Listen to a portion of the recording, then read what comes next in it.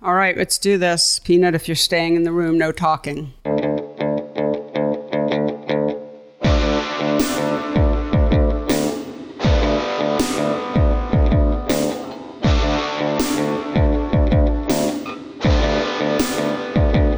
Hello, everyone, and welcome to Photo Work with Sasha Wolf and Real Photo Show. This is a joint release episode, a wonderful conversation that I had with Vanessa Winship. And the reason for that is because Sasha was dealing with some personal family matters. And so I stepped in to have this conversation. But not to worry, Photo Work listeners, Sasha will be back for the next episode. So Vanessa Winship and I have a really wonderful conversation, primarily about two books, She Dances on Jackson, published by Mac, and Snow, published in 2022 by Deadbeat Club. And if you are familiar with Vanessa's work, you know that we probably could have spoken for 3 hours about all of the many great books and works that Vanessa has produced over her long storied career. So in order to keep things manageable, I thought we would just talk about these two bodies of work that were made here in the United States, but one begun as an intentional proposal and the other as a response to an assignment. An assignment that was perhaps not the best fit for the kind of work Vanessa makes. All right, everyone. Thank you for listening. And for those of you on Photo Work, again, Sasha will be back for the next episode. And those of you who listen to Real Photo Show, you're still stuck with me. All right, everyone. Thank you for listening. And here is my conversation with Vanessa Winship.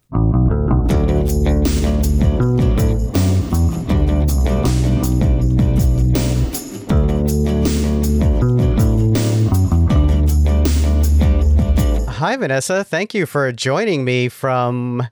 Where are you? I'm in... Hi, Michael. Thank you very much for inviting me. I'm in a tiny, tiny village in Bulgaria called Mandritsa. And is this photo related? We have a place in Mandritsa that we bought nearly, I guess it's 10 years ago now. It's in a village where many, many places are falling down. And we've been extremely slowly renovating. And slowly because we have very few practical skills. It's a place with a long-term view to be able to run workshops from. Oh, and okay. Eventually, maybe to be here permanently. Of course, when we bought them originally, Brexit wasn't part of the...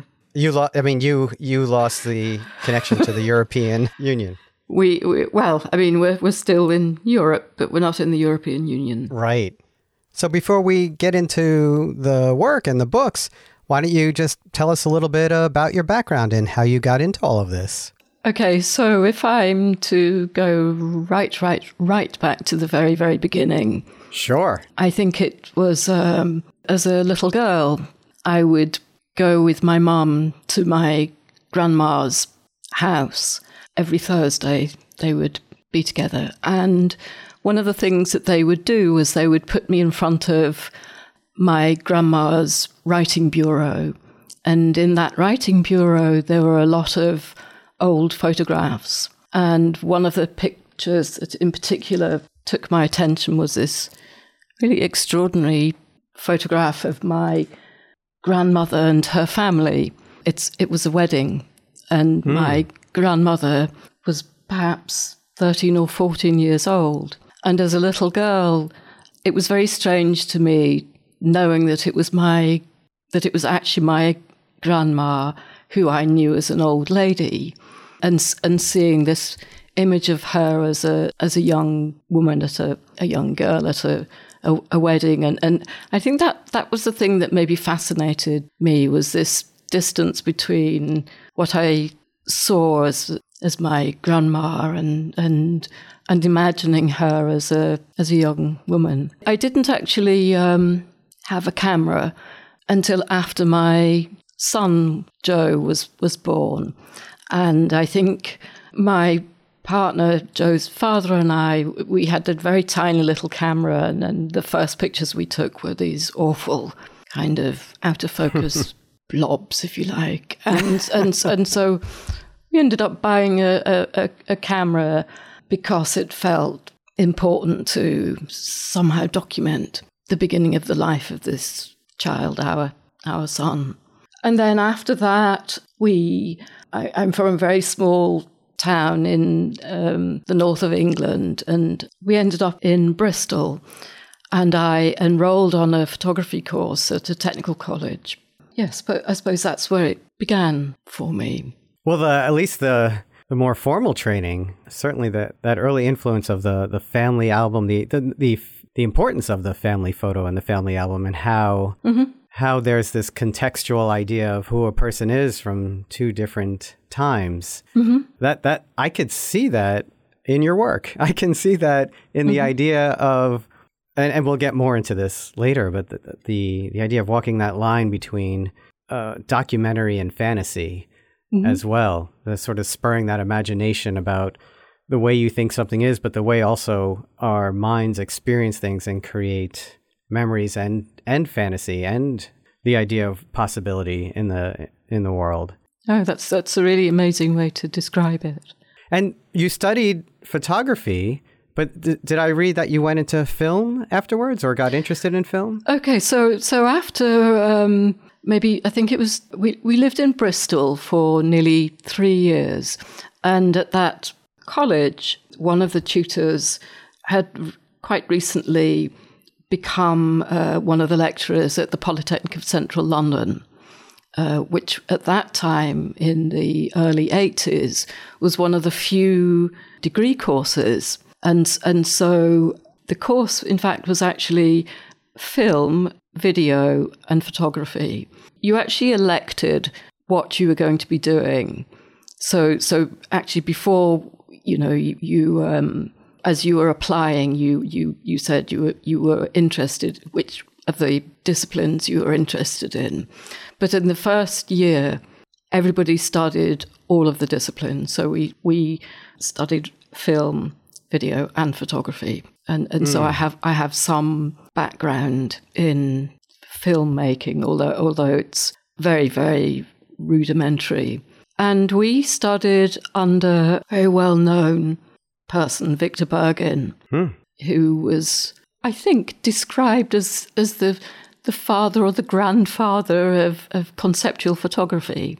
It was actually, his work had a lot of image and text, and perhaps that's where that interest in text was. Well, certainly the more conceptual idea of having text and photo where the text is fictional and runs kind of parallel to the work will come up later in our conversation with Snow. But just to finish up on the early years, did you start working in photography or have some photo-related work after university? Wow, it's a very interesting question, because I think at that time we were possibly maybe the last of a generation whereby it was very much a time of experimentation. And in many ways, there was very little, in a way, consideration of what happened afterwards. And one of the things that people ended up doing was either going back into academia, so back into the school itself, or being in a way thrown out into the world, and it really wasn't a time of. I mean, it's a very, very different world now that we live in terms of people building CVs, and that really wasn't a consideration. So in many ways, you leave the school and you're out in the big wide world, and of course, I hadn't joined the Polytechnic of Central London as an 18-year-old. I was nearly 24, so I wasn't exactly a mature student, but I already had some life experience, meaning that I already had a child. And so although being kind of, let out into the world, I already had some life experience, if you like. Right. I had a similar experience, I graduated the School of Visual Arts in 1990, and I think I may have been the end of a kind of generation where there wasn't such an emphasis on having gallery shows and publishing books, or it was what were you going to do to make a living now? And I think many of my friends went into more editorial or documentary work, or like me, we found jobs that were more on the periphery of photography. Yeah, in many ways, books and exhibitions were almost not a consideration.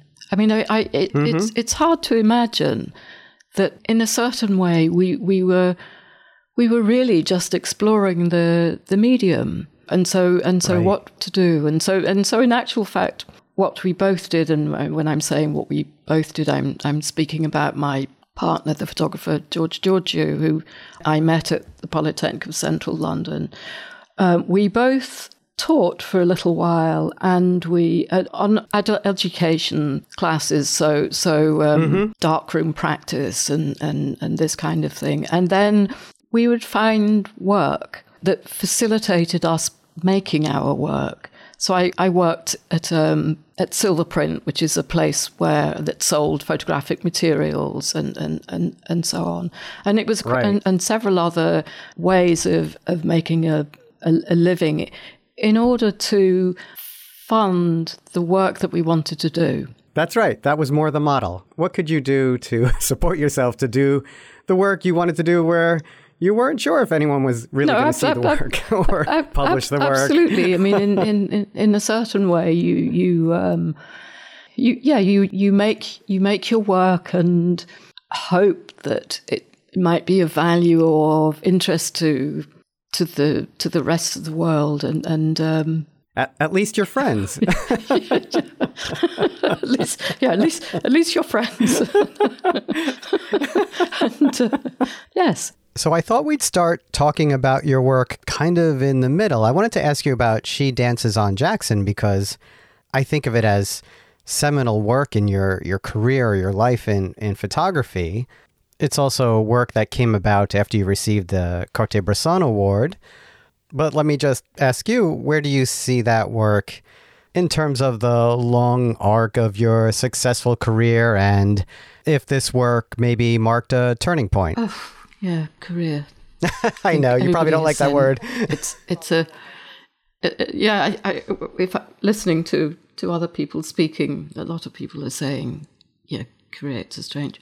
Okay, so to try to answer, I think that perhaps the work that I maybe became known for was the work Sweet Nothings. And I think that gained attention, and I think possibly that in combination with the work from the Black Sea and the work I'd made in the Balkans, I think the work that I had made away from Britain, and not that it's the only work that I've made.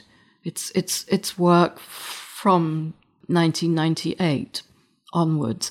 But yeah, to answer your question, then I think that receiving the Henri Cartier-Bresson Award was the most significant thing that had happened for me beyond those three works that I've mentioned. And I think that She Dances on Jackson may possibly be maybe the most personal. Yeah. But then when I think about it, in a way, all the work that you make is informed by your experience in and of the world. And so you make work that you make around the things that feel important because in a way of your background, if that makes sense. Absolutely. And I think it makes sense to think about your work on those terms, that whether you were working on the work from the Balkans and the Black Sea, or the work here in the United States and She Dances on Jackson, or this latest work, Snow, even though it's been written about in very different terms, I think there's a thread that connects all of them in the way you puzzle things together, and it's using the camera as this tool for understanding. Yes, of course. I mean, we trying to fit the pieces together, trying to join the dots, trying to comprehend and understand the world that we live in. In 2011, you did receive the Henri Cartier-Bresson Award, and that award allowed you to then... Well, the award was designated to pursue a new photographic project. Was She Dances on Jackson an idea that came from, receiving that award, or was that something you had already started working on? No, it wasn't something I'd started working on, but just to say, when I put the proposal in, I essentially said that I hadn't worked in the States before, but in fact I had worked in the States. So it, in a certain way, it was no, it's not a continuation, but I wasn't entirely new to the States. But yes, I hadn't begun the work. To answer your question, and I think that in actual fact, the foundation set a precedent in that they funded my proposal for a work that hadn't begun, and that wasn't how they had normally funded work. So, yes, in a sense, they entrusted me with being able to fulfill the project, for want of a better word, based on what I had done in the past. So in a way, you present an idea or a set of things that feel relevant to contemporary society, and yes, they trust me and hope that I will fulfill that duty. In a way. The book ends with this beautiful story of you observing these women dancing on a Jackson subway platform. Is that also the premise of the book? Or actually, it isn't. That's the end of the work. So in a sense, that piece of writing was actually right at the very end of the, or should I say, almost the end of the year. But no, the premise of the work, in actual fact, I think the original title had been Out There, an American Odyssey. And in many ways it was an odyssey. But I'd framed the work Search for the American Dream and what that means.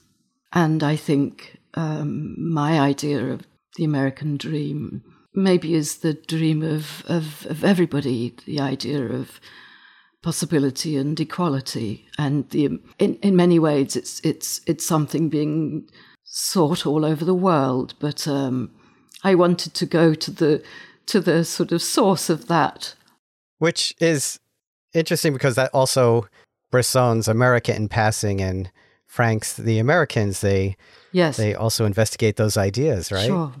Absolutely. So then the essay about this witnessing this beautiful intimate moment, almost like when I read it, I thought, well, this is a reminder that we're not out there with the camera to interrogate, right? We're witnesses. Absolutely. Yeah, it is a beautiful way to, in the flow of the book, to look at the work and then read this essay and just think about what our role is as a photographer. I mean, I think that I'm constantly addressing and readdressing what it is that I do, and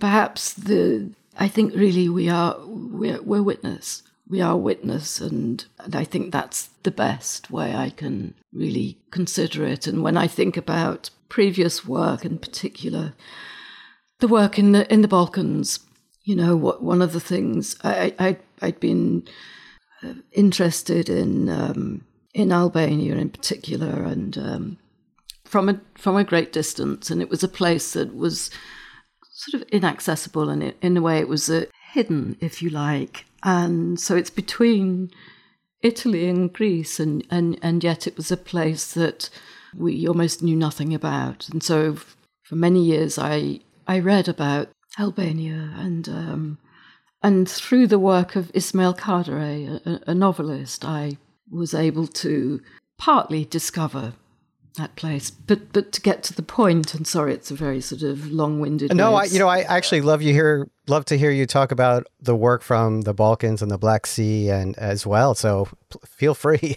So when eventually the crisis in Kosovo happened, because within the context of Albania, Kosovo is of course part of that conversation, and so it was really time to actually go to this place and to see what it was that was happening. And there was nobody going to send me there. I didn't have support to go. And so in many ways, it was the beginning of us, meaning George and I, going by car, in a sense, going under our own steam. Nobody's going to send you, so you send yourself. and all the way through Albania, which at that particular point was in a very poor shape. It had just undergone anarchy, essentially, because of a pyramid scheme.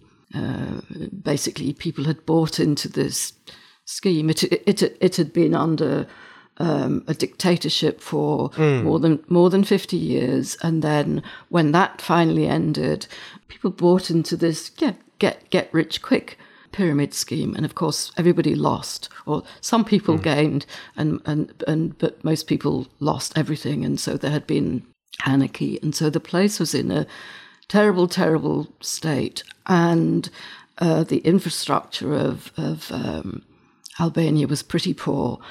And so I'm talking about time here, and I'm talking about the length of time it took to eventually get to the border between Kosovo and Albania. It meant that I was able to consider what on earth I was doing. What am I doing? I'm going in a direction, and people are coming in the opposite direction, and the possibility that I'm going to be facing people who had lost everything, people who had lost family members, who had lost their homes, all of those things. I had to reconcile to myself what that meant, and to suddenly be there, with my cameras, and how is that going to be, and to face, and for those people to face you. And actually, I think that was answered really very quickly in a way, meaning that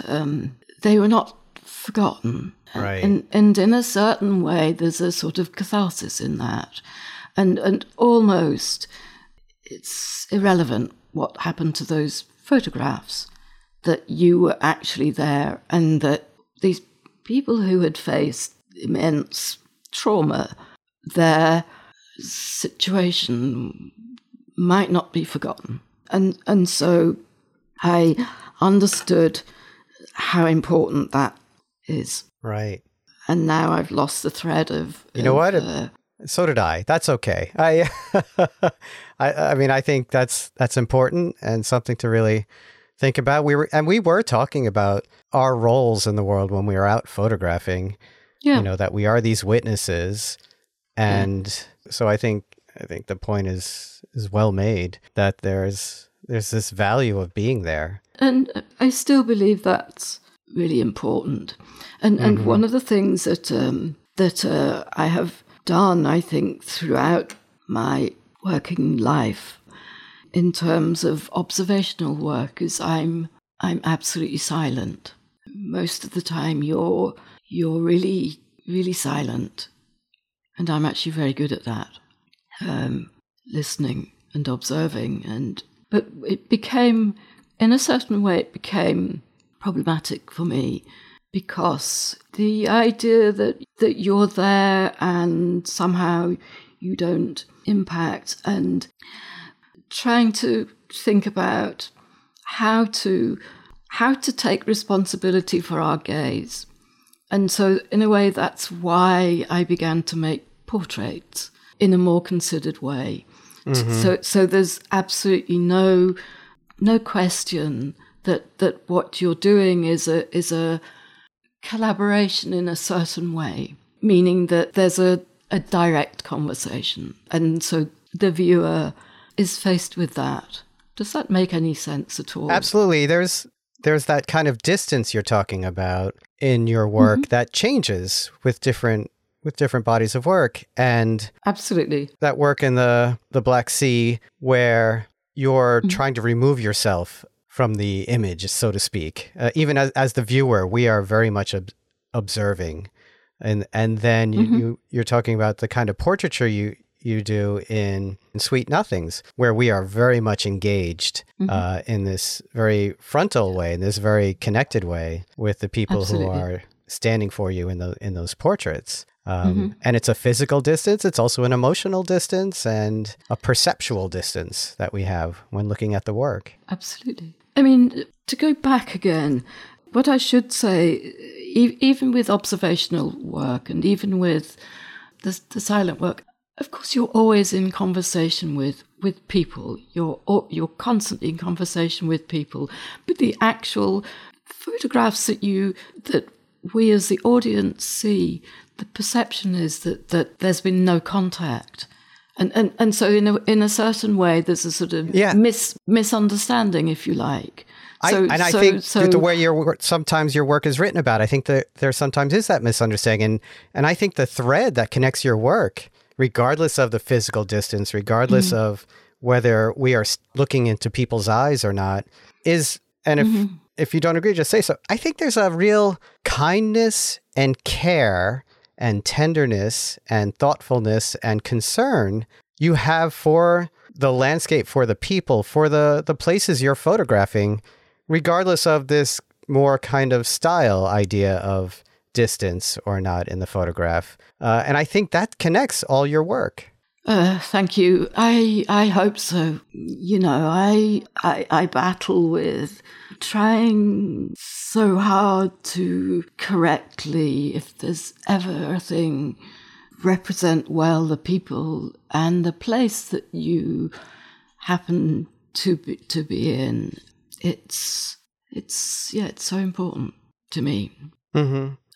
Yeah.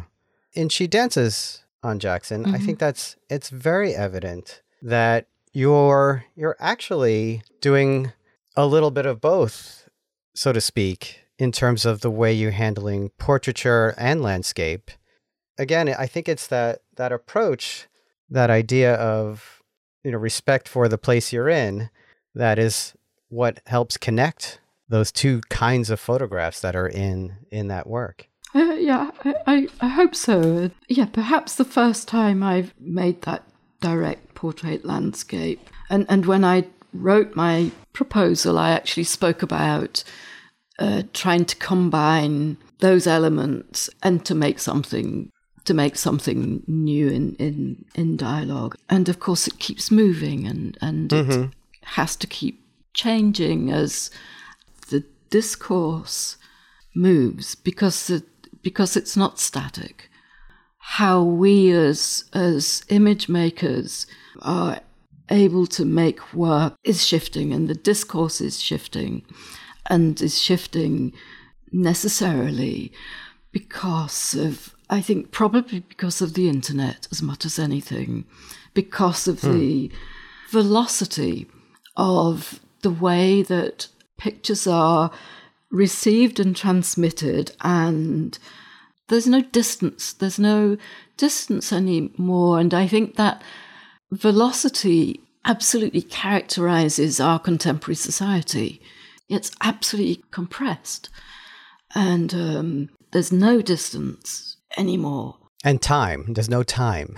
and there's absolutely no time.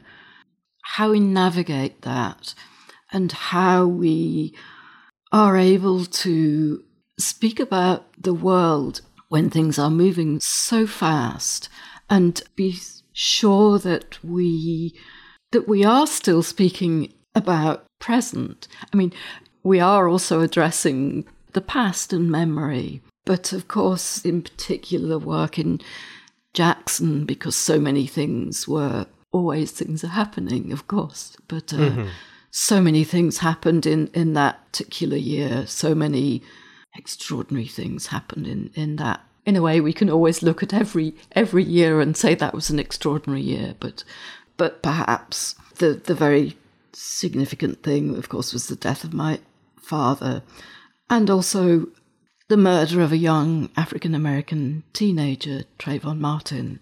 So those two very significant things in my life, and of course in relation to addressing, and in fact the murder of this 17-year-old boy was the beginning of the Black Lives Matter movement, and we were there as witness to that. And although we can speak about Frank's America, and he spoke about a particular time and his own position, but Frank's work, of course, was characterized as a road trip, and of course it was a road trip. But, we were really following what was happening. Of course, every work you make, you discover things about yourself, but a road trip per se is much more about an adventure. And that absolutely wasn't my intention. I was interested and connected to what was happening. So, of course, we began, and again, George and I travelled together. It began at the beginning of the Republican primaries and ended with the re-election of Barack Obama. And we followed all of that, and it was the year of the Occupy Wall Street. We visited several Occupy Wall Street camps, and then when the death of Trayvon Martin, we followed that. We went to Miami, where his family were from, and so in a sense we were really addressing contemporary America and listening as well to other things that people were saying to us, people were telling us. And so it's a chain of following what people are saying. So you're following links and chains of things happening.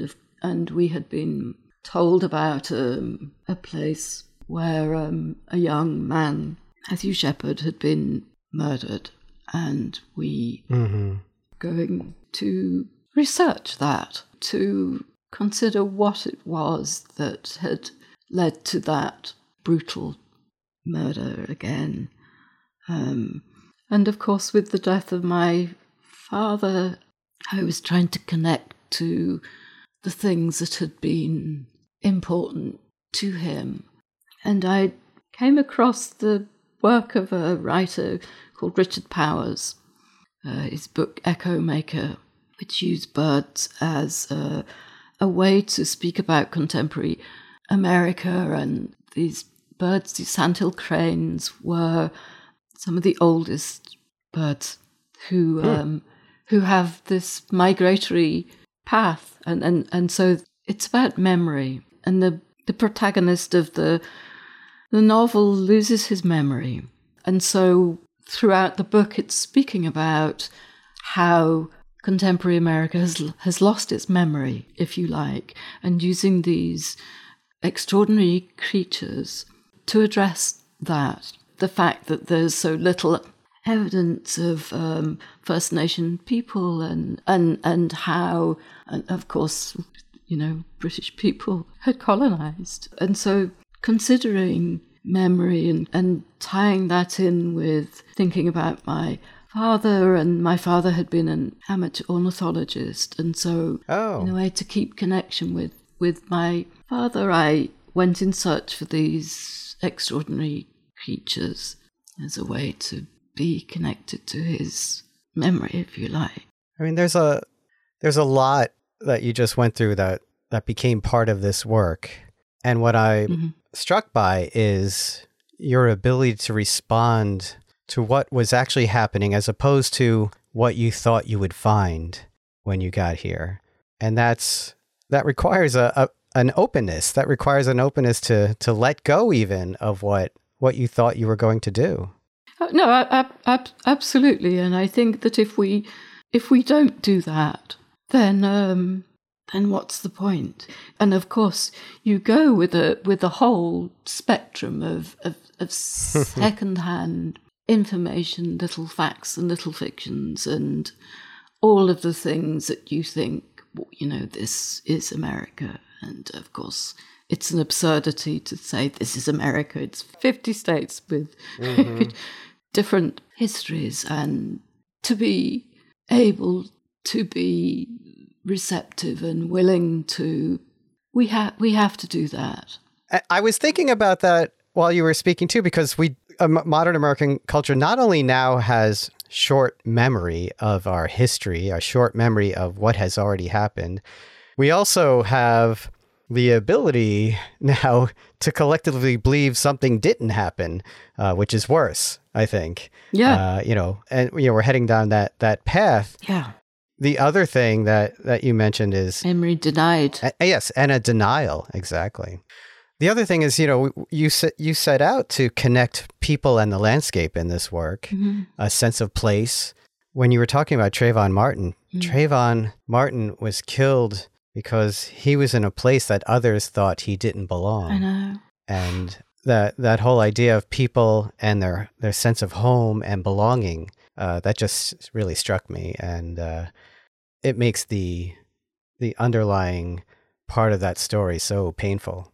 Yes, it's one of the big questions.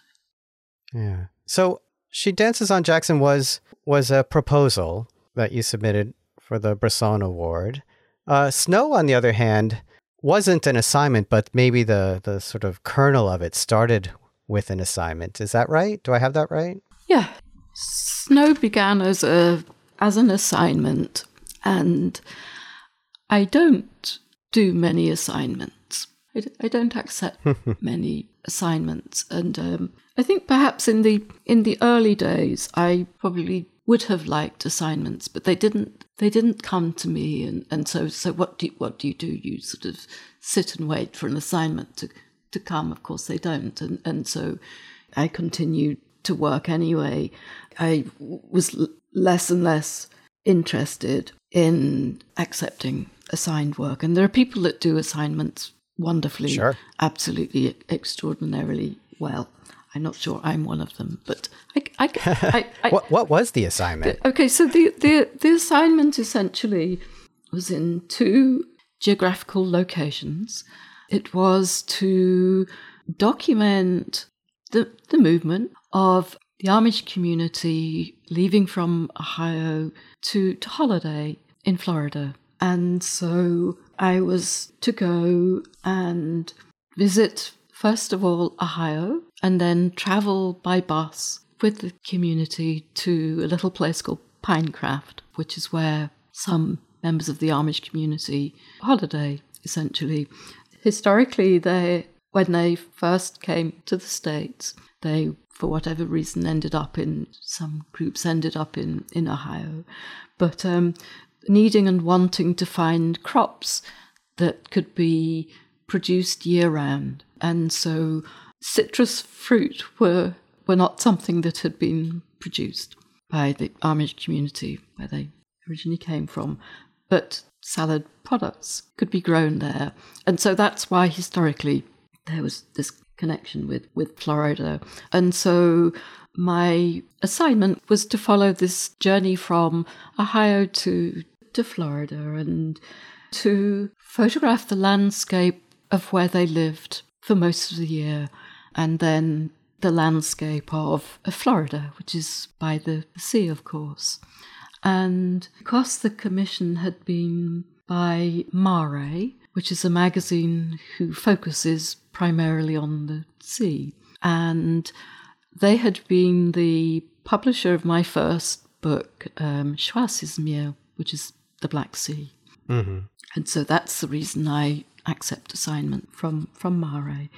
And so their interest was, I think, mostly about the time in this little community called Pinecraft, and to picture people on holiday, essentially.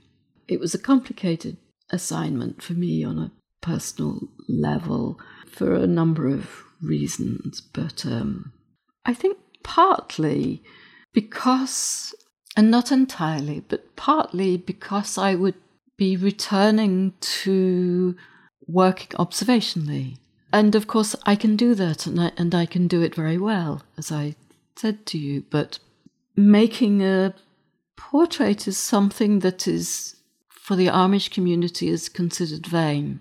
And so although it's acceptable and that one might picture their lives, and there had been a conversation about our joining the community to make this work in a way, and agreed acceptance that, okay, so we're okay if we don't know that you're photographing us. if that makes sense. So it looks like we're not aware of you, even though right. And that's where it's always the case, is in a certain way, is that, okay, so it is acceptable that people are interested in who we are and our lives. And so I knew I wasn't going to be making portraits. But in actual fact, I did make portraits. When I was in Florida, I made a number of portraits, but they didn't fit what the magazine wanted. But anyway, over and above that, I wasn't able to make the picture they wanted. And the image they wanted was a picture they knew existed, was of young people going in the sea for the first time. So an idea of going from one place to another. So in a sense, it's like a city child or right. a person from the city going to a farm for the first time. Right. Or going to the seaside for the first time. It's that extraordinary experience. But more specifically, that it should be whilst they're wearing the clothes that they wear. Right. And if you Google that picture, you can find it. But I was able to make pictures that I felt were respectful of people paddling in the water. But it wasn't really what they were looking for. They wanted. And so I came back to Britain and I looked at what I had, and I knew it wasn't what they wanted. And so under my own steam, I went back to Florida, and I went back to Ohio, and I went back to Ohio alone. I wanted and needed to go back because I was disquieted by what I felt and what I had seen and what I had witnessed. You returned in the winter to provide continuity from where you left off, right? Exactly. It's so as if by going back in the same weather conditions, it would allow me to answer for myself some of the questions that I had had. So what did you come to understand about this sort of disquiet that you felt about the place? I think something about an absolute need to talk, to speak to a stranger, and in a way, having a camera facilitates that. You're making connections, and over and over and over again, I'm driving and walking into a landscape, and I'm talking to people. It almost sounds like you were also, in some ways, kind of making amends for being there, trying to do something that really wasn't you. Does that make sense? Perhaps so. Yes, perhaps so. For your own self, yeah. But it also is about the urgency to speak. The need to do that is so profound. You mentioned that there was this polar vortex while you were there, but it's not necessarily evident as much in the photos. What is evident in the photos, it looks like there's a bit of a seasonal transition. It looks like things are somewhat, there are photos definitely where things look very frozen and very cold, but also then photos where things look like they're thawing out. Mm-hmm. And, while there's no foliage on the trees and then everything is still very brown and gray, mm-hmm. there is this mist and this sense of the ice thawing mm-hmm. in the photos. Mm-hmm. And there are color photos. And mm-hmm. there are color photos sometimes with black and white photos and sometimes by themselves or next to text as well. That was that was yet another way that you are working that is different from previous work, combining these color photos with black and white photos. I know you've made color photos before, but this is this the first time beyond the retrospective work that we see the color and the black and white as one idea? I think that in a certain way, in fact, because I was working with a digital camera, it actually meant that it was possible for me to look at what I made in both black and white and color, and it wasn't conscious strategy to do that until it came to the process of putting the work together, meaning that I ended up inviting a writer, Jem Poster, who's a novelist and a poet, who was somebody I knew from being a teenager or being a 20-year-old woman. Came to my hometown as an archaeologist and stayed with us.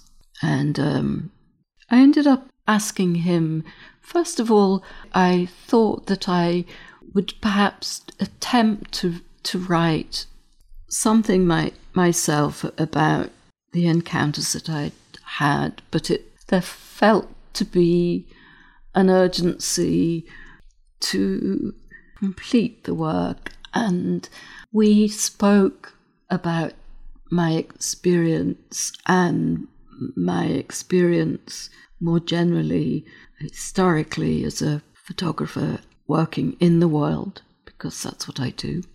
And based on what I had told him, he came up with this piece of prose.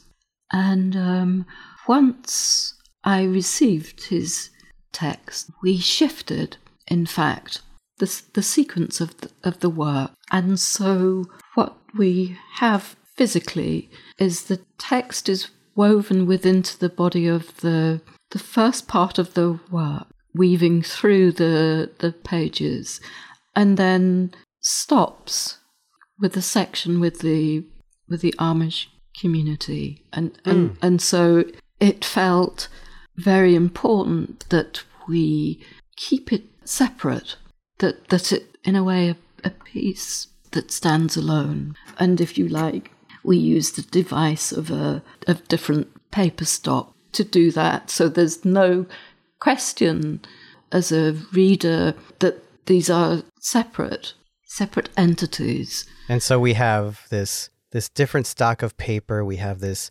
fictional piece that is about a photographer making portraits. Yeah. And with someone who is a bit hesitant to have their portrait made. And you have the black and white photos and the color photos, and there's these layers where the book changes as you're going through it as well. So is this all about the idea of a way of stimulating different senses as you're looking through the book, and it's a way of sort of creating this larger portrait of this place? And in a way, you're asking the reader, the viewer, to also put together these puzzle pieces and come away with a portrait of people and place. Yes, portrait landscape. It's yes, what's a landscape and what's a portrait? It's vertical and horizontal, but yeah, absolutely. So there are an attempt to address people and place.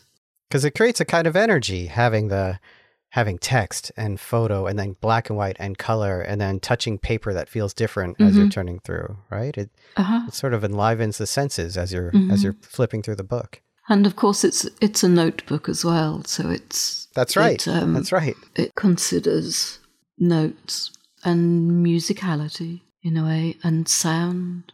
So when you have the sound of the silence and sound of snow, and you have the sound of the movement of horses and the sound and rhythm of the auction house, and that extraordinary rhythm of the auction house was really something mesmerizing. Well, I want to thank you for being so generous with your time and while you're away and for recording with me. I hope you have a safe and warm time out there. I hope. Thank you. It's winter's upon us. Yes. And, maybe you'll visit the States again. Hope so. With another idea. Yes. I hope so. I have an idea. But that's excellent. What a great tease. Sorry. No, I have an idea. Maybe it's the worst thing to yeah, I have an idea. But no, really. No, I think that's exciting. Yes. Thank you so much for inviting me. Oh, it's my honor. Absolutely. All right. Well, bye for now. And thank you again. Okay. Thank you, Michael. Bye. Bye-bye. Photo Work with Sasha Wolf is produced by me, Michael Chauvin-Dalton of Real Photo Show. The associate producer is Taylor Selsback, and the executive producer is Sasha Wolf. Our theme music is by J. Walter Hawks. If you like the show, be sure to subscribe and rate us with all the stars available on your listening platform.